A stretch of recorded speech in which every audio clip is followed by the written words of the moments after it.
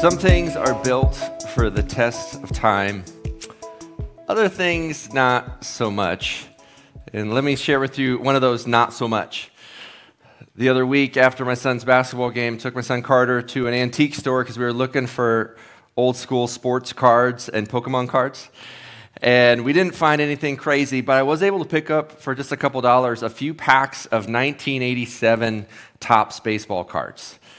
And why did I pick up those packs? Well, one, they were only a couple dollars. But two, 1987 was a great year for baseball rookies. There was Barry Bonds rookie, Mark McGwire, Greg Maddux, even Bo Jackson rookie cards that might be available. And so I was like, hey, we might get lucky. And so I grabbed a couple packs, and while I didn't pull any rookie cards, what I did pull, and I had forgotten about, was that each pack included a stick of unwrapped gum.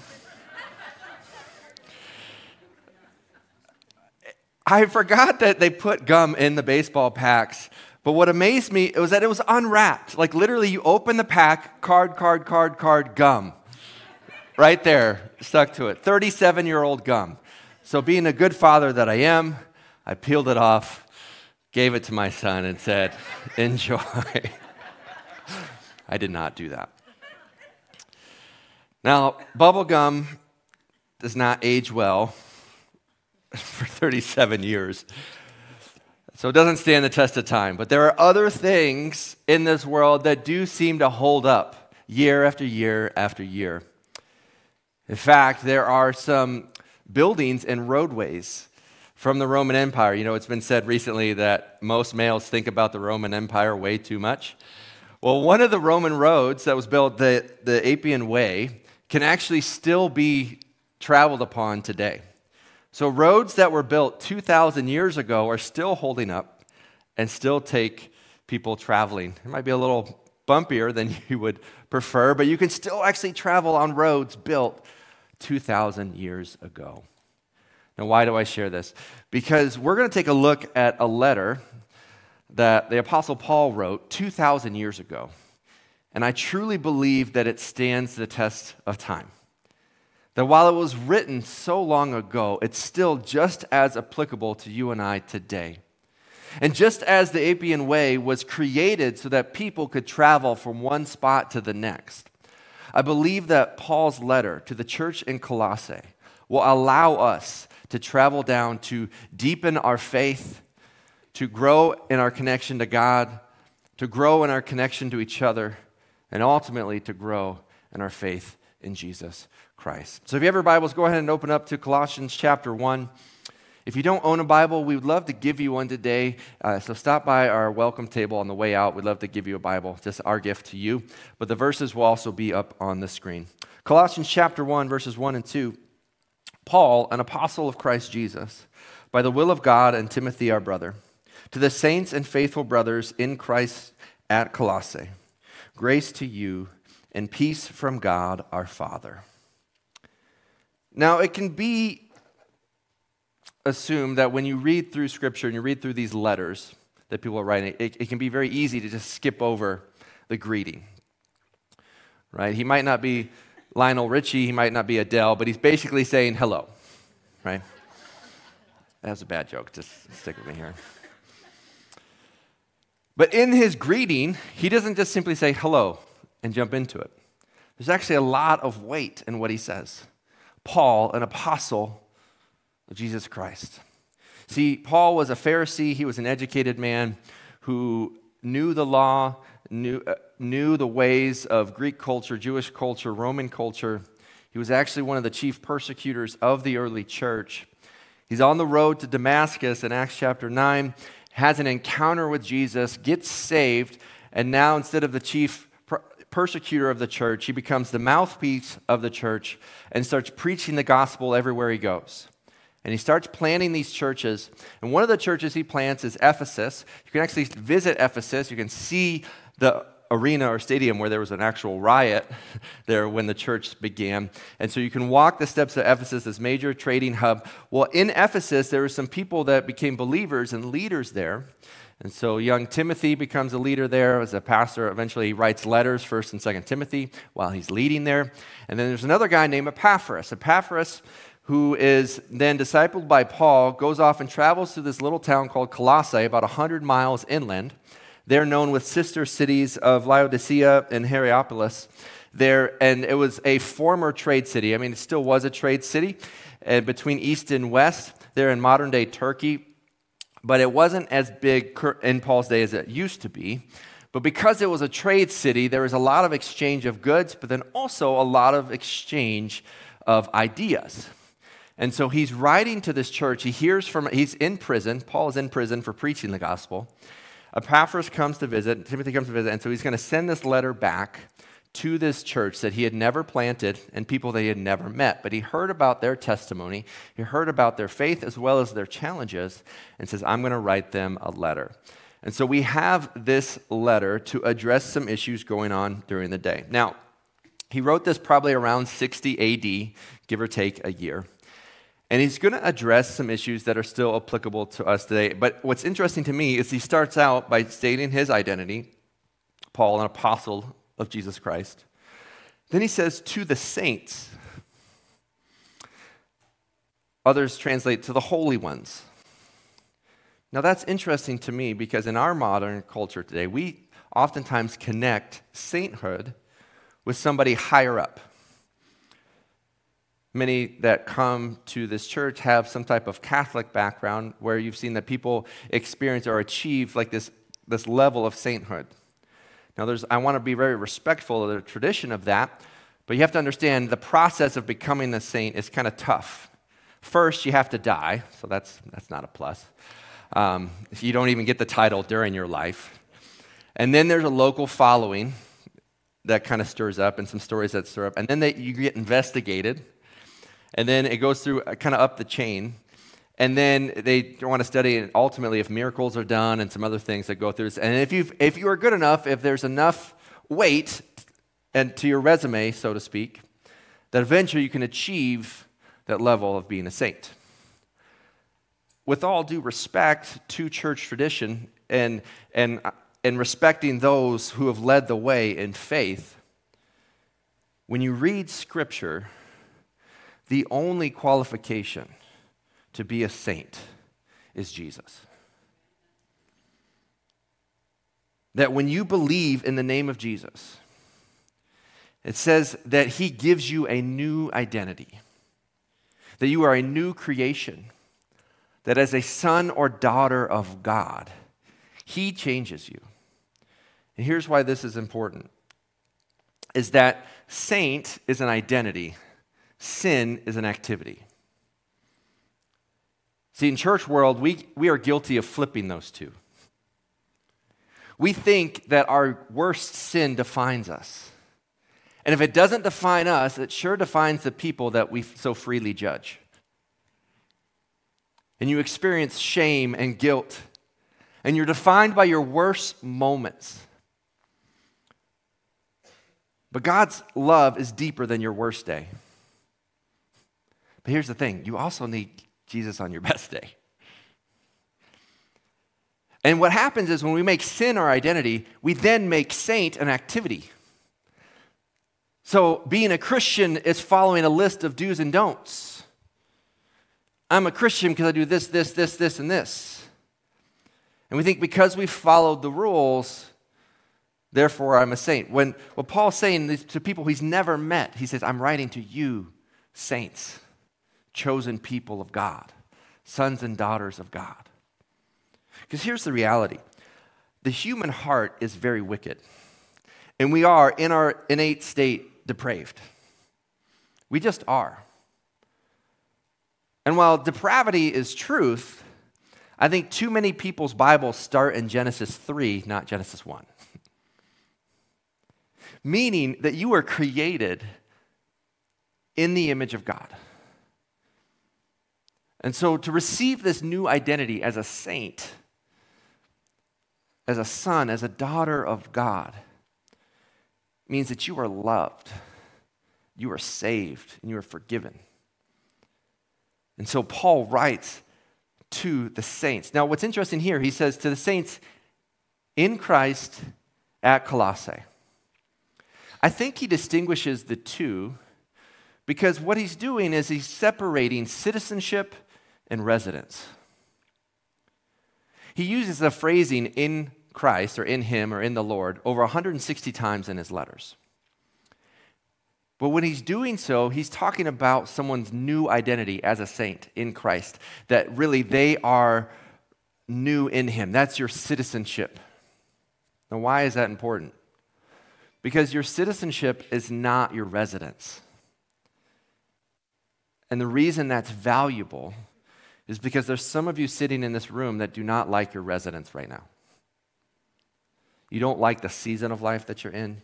You don't like the actual location that you're in. Paul himself is writing from prison. His residence is prison. But that doesn't change his identity, his citizenship as a son of God, as a saint of God, forgiven by God. Instead, he views himself as an ambassador on behalf of God in a world that is opposed to Christianity. And when you can distinguish that, you understand that while your residence might change, and while your residence might be filled with storms and suffering and struggles and issues, whatever this world throws at you cannot touch your new identity in Christ. And he has a whole nother letter to the church in Philippi where he says, and when you understand that citizenship is in Christ, you can have joy. And so he's writing here, and I love this quote by Michael DeFazio. He says, everything Paul touches turns to gospel. I've heard that phrase, everything so-and-so touches turns to gold. Everything Paul touches turns to gospel. Even in his greeting, he says, grace to you and peace from God our Father. See, it's peace is what we're after, and grace is how we get there. And not only is that, he's also referencing grace, the search, the need that the Greek people were searching for, and then peace, shalom, the primary pursuit of the Jewish audience. And so he's addressing everybody all in these two little verses. Now, the church in Colossae were doing some things well, but they had some challenges as well. And so there were four main oppositions that they were facing that are very similar to what we're facing today.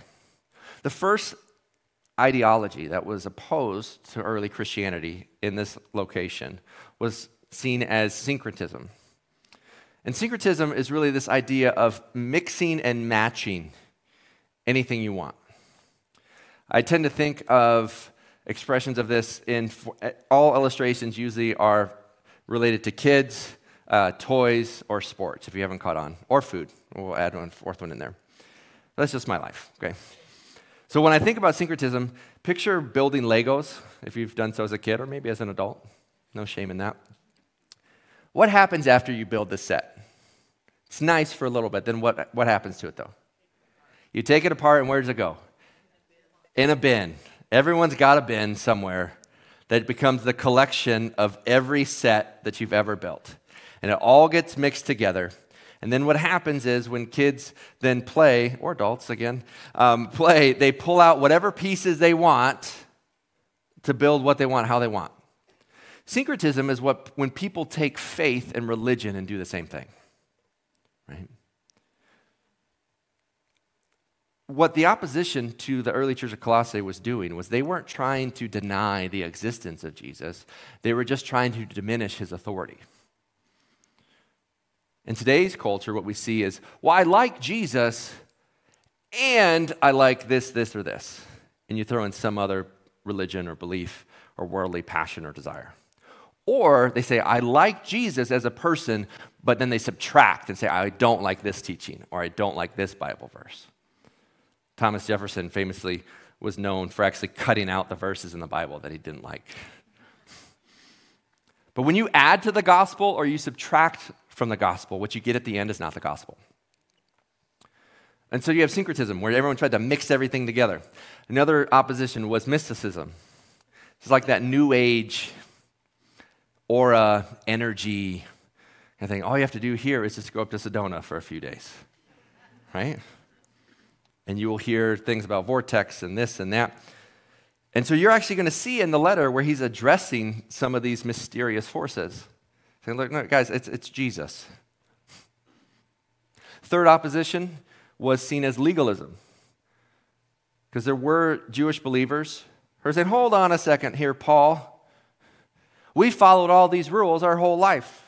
Now you're saying you just got to believe in Jesus? He's like, yes.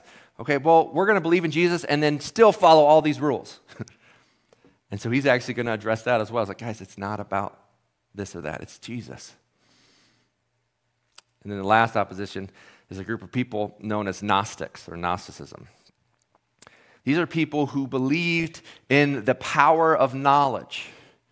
So you had to have some special revelation to be saved. But what they would do then is they would separate knowledge, the mind, and the body. And what you can do is one of two camps. Is that if the mind and the body are separate, then you can actually do whatever you want over here because it's not connected. So in modern day, it would be, well, I can sleep with who I want, live how I want, party how I want, as long as I come back to church and just sing He's Worthy for 10 minutes. See, it's not connected. Or you have somebody on the other side who say, because the body is evil, then asceticism is where you just purposely deprive yourself and say everything of the world is evil and bad. And so you just try to go without all the time from all things. And that's not healthy either. So what you're going to see in this letter is a lot of reference to knowledge, truth, and then the physical death, burial, and resurrection of Jesus. In fact, I invite you to come back next Sunday. Yes, we're celebrating baptism, but also it's one of the strongest Christology passages in the entire Bible that talk about the spiritual and physical resurrection of Jesus and why that's important. To sum up, the Colossians, the people in that culture, was a culture obsessed with the pursuit of more. Does that sound like any culture we know? Right? Oh, yeah, I like Jesus, Jesus makes a great bumper sticker. But I don't like this teaching, or I don't like that teaching, or I like Jesus, but I also like this, and I also like that. Jesus is kind of like a Build-A-Bear, Just take what you want. Can I just tell you, that doesn't work?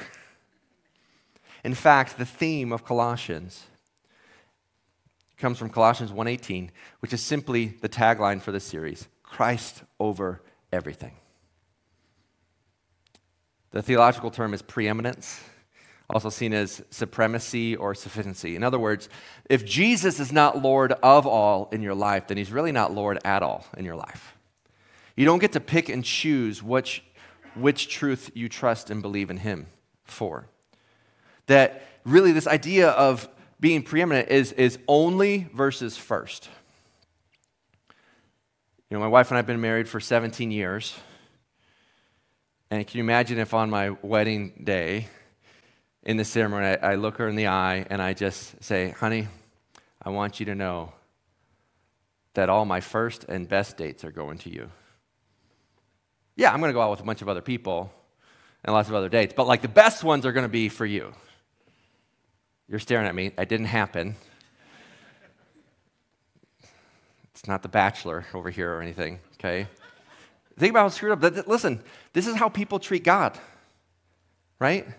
Oh, God, I'll give you my first. I give you an hour. Now, the other 167, I'm going to do what I want. But my best is to you. No, when you stand up on your wedding day, your commitment to your spouse is only. You are only. I am only. Like, I'm committing all of who I am to you. And that's what God wants in your life. He doesn't want to simply be first. He wants to be only. And what Paul's going to say in these next 4 chapters that then we're going to study over these next 8 weeks is that Jesus Christ reigns supreme over everything. And that we have to put our trust and faith in him. But if we do, it'll change everything. So let's just give a little bit of structure to what the letter looks like, and then we're going to jump into it. So all of this has been an introduction, but it's really an introduction to the series. And so here's how the chapters break down. So chapter 1 in Colossians is Christ declared. You're going to see it here. He says, this is who Jesus is. Then in chapter 2, you're going to see Christ defended. So it's talking about being rooted and built up in him, not let anyone take you captive. He's going to talk about some of those oppositions that I just mentioned. And then he turns and gets very practical. And in chapters 3 and 4, he's going to talk about Christ demonstrated. That if you truly believe Jesus Christ is your Lord and Savior, here is how it's going to impact your relationships. Here's how it's going to impact your workplace, your marriage, your parenting. You're going to have to put off some things of the world. You're going to have to put on the things of Christ. And here's what this looks like. And so he's writing to this church. He's heard some good things. In fact, verse 3 to verse 8 of chapter 1, he says, hey, I've heard of the faith in Christ Jesus and the love you have for one another that spring from the hope you have in Christ. And all these things you've heard from Epaphras, a fellow servant. You've heard the word of the gospel. Now it's bearing fruit in your life as it is around the world, as you've embraced this grace and truth. And so then he's going and he's going to say, I'm praying for you. Let me tell you, when Paul prays for someone, we should take note. I think this is one of the most powerful and practical prayers in Scripture. And it's one that throughout the years I've prayed not only for myself, but also for my marriage, for my kids, for friends, for family. And so that's why this morning's message, as we jump into Colossians 1, is simply entitled, How to Pray for Yourself and for Others. That he's going to model an example, not the only way to pray, but an example prayer that I think we can start praying specifically right now. Because 2,000 years later, it still holds up and it still stands true. And it can really change and transform your life. So if you're taking notes, you can write this down. That when you pray, pray for godly wisdom and a godly walk. Pray for godly wisdom and a godly walk. This prayer is found in Colossians 1, starting in verse 9. So we're going to read this here together. Verse 9 to 14. And so, from the day we heard, we have not ceased to pray for you, asking that you may be filled with the knowledge of his will and all spiritual wisdom and understanding, so to walk in a manner worthy of the Lord, fully pleasing to him, bearing fruit in every good work and increasing in the knowledge of God. May you be strengthened with all power, according to his glorious might, for all endurance and patience with joy, giving thanks to the Father who has qualified you to share in the inheritance of the saints of light. He has delivered us from the domain of darkness and transferred us to the kingdom of his beloved Son, in whom we have redemption, the forgiveness of sins. So he's praying for these people. And he's praying for godly wisdom and a godly walk. Let's break this down for a little bit. Why is it so important to pray for spiritual wisdom? Well, he understands what they're up against. This mysticism, syncretism, legalism, Gnosticism, where people are just being bombarded with messages. In a similar fashion, we are being bombarded every single day with news and stories and how to live our lives. And so what we need is not just more knowledge and more information, but true spiritual wisdom that only comes from God. And what helps us is to understand that God's will is connected to God's word.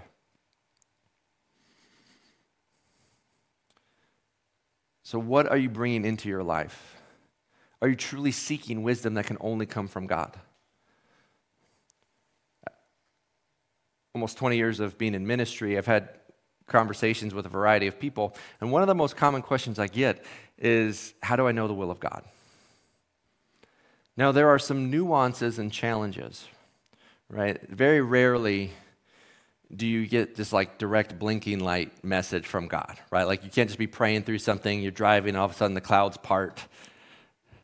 You know, I mean, it would be great if we had the Noah experience, you know, just picturing a voice being like Liam Neeson or Morgan Freeman, you know, Noah, build an ark. Like, I'd love that clarity. And the reality is we don't necessarily get that. But can I share with you a starting point? God's will never contradict God's word. And so if we seek God and we really dive into his word in our lives, and we seek him in prayer, right? If you seek answers, you don't necessarily get God. But if you seek God, eventually you get those answers.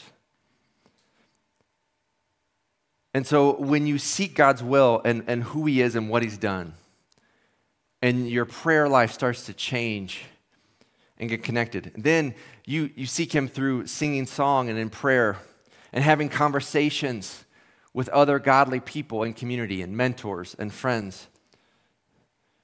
Because you don't want advice from people that are not connected to God. Because if there's a disagreement between God's word and my desires, who's in the wrong there? That's going to be me. So the starting place to spiritual wisdom is God's ways. And the best way to know God's ways is in God's word. So someone will say, John, how do you know the will of God? I'll say, well, have you read the Bible? No. Okay. Have you been praying through it? No. Have you been seeking God and the Holy Spirit? No. Have you talked to family, friends, in community who know you, who know the word? No. What have you done to seek the will of God? Well, I've asked you. Does that work in health? Right?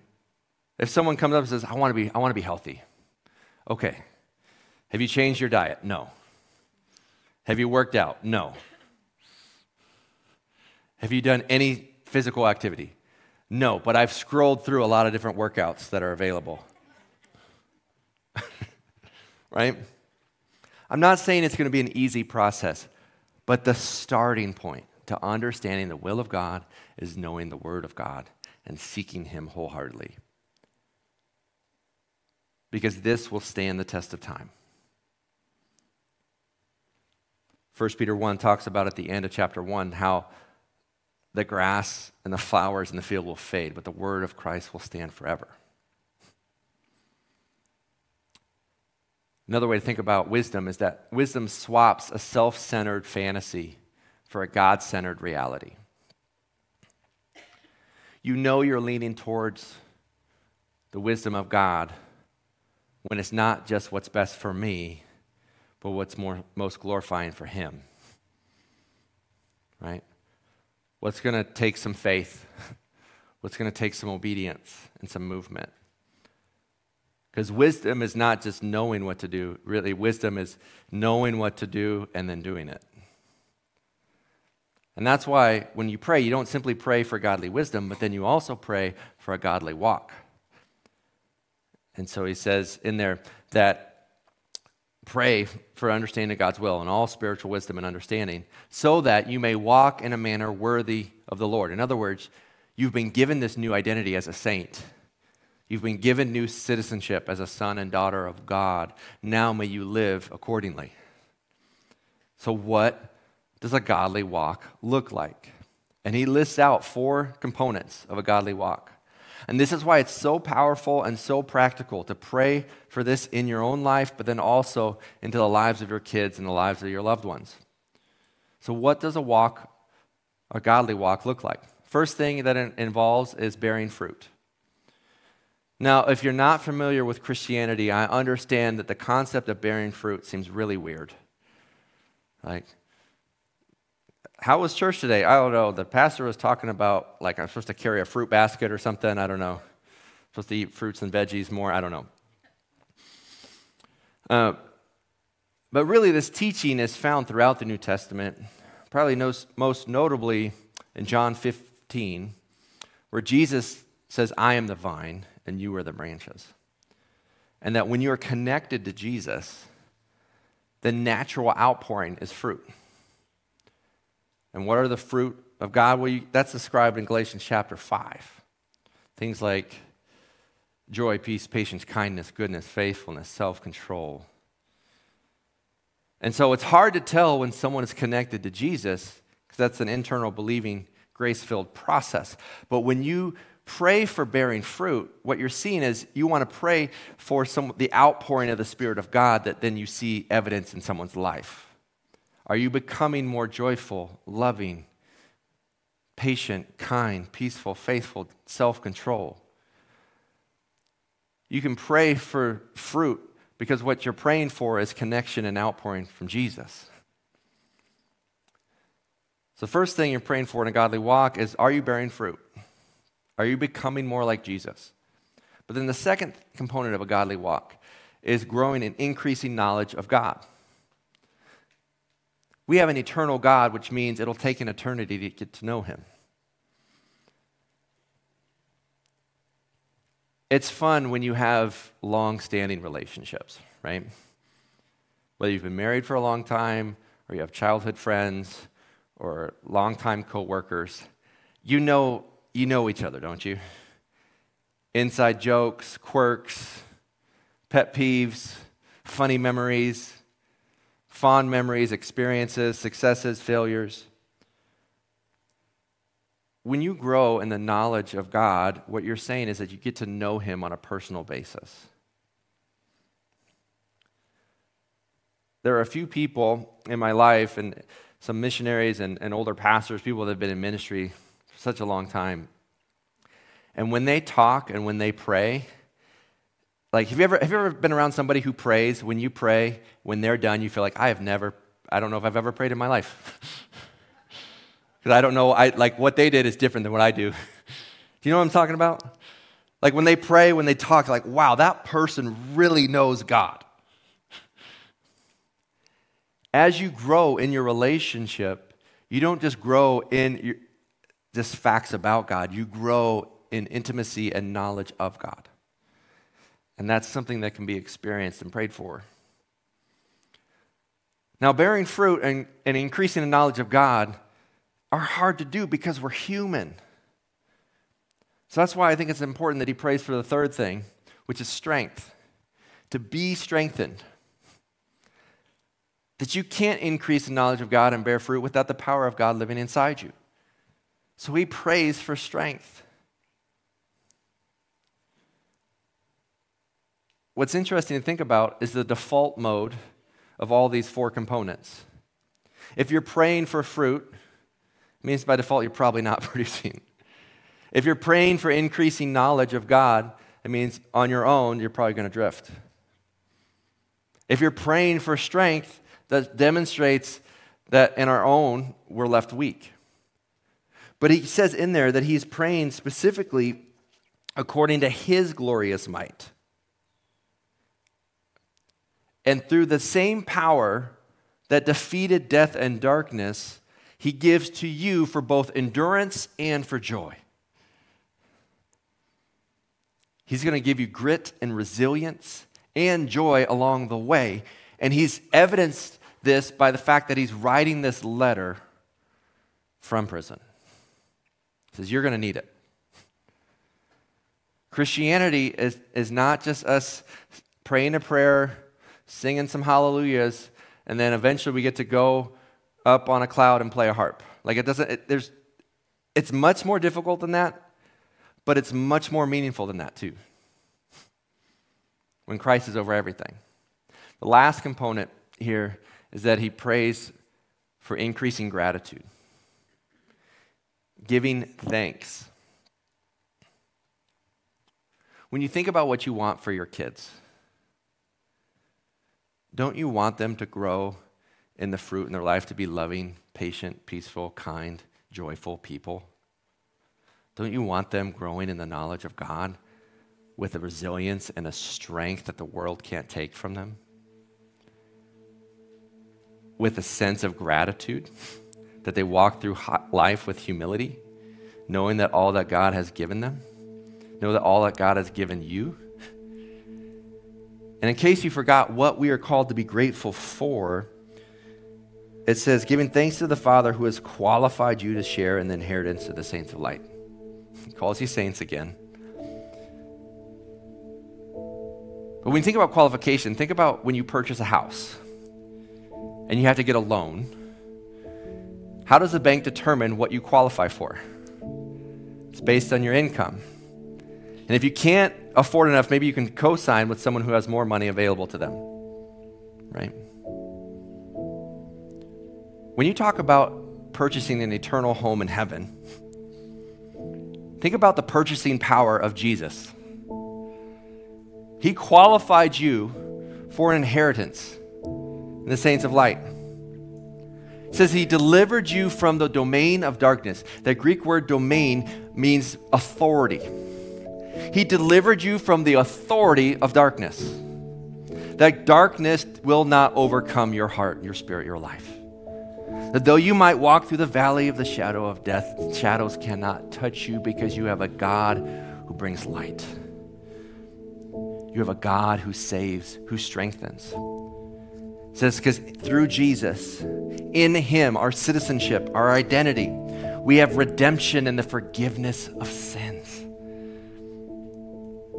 So that whatever challenge you're facing right now, whatever might be hurting you physically, emotionally, financially,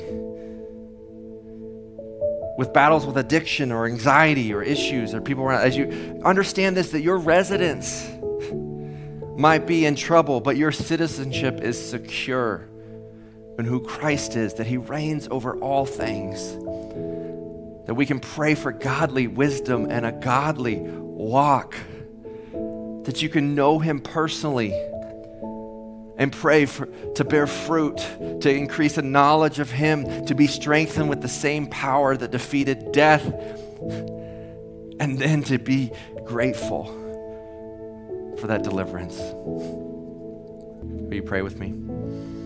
Dear Heavenly Father, thank you for calling us saints,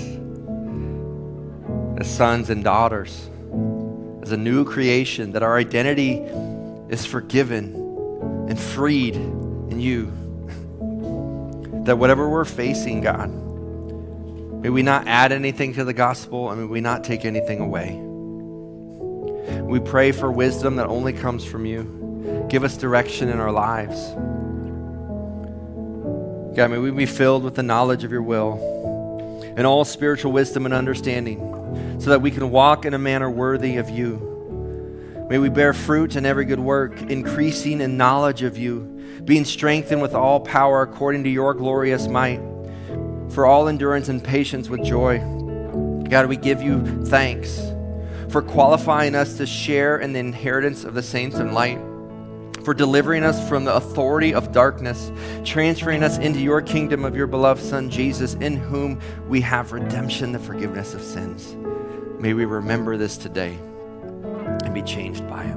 It's in your Son's name we pray. Amen.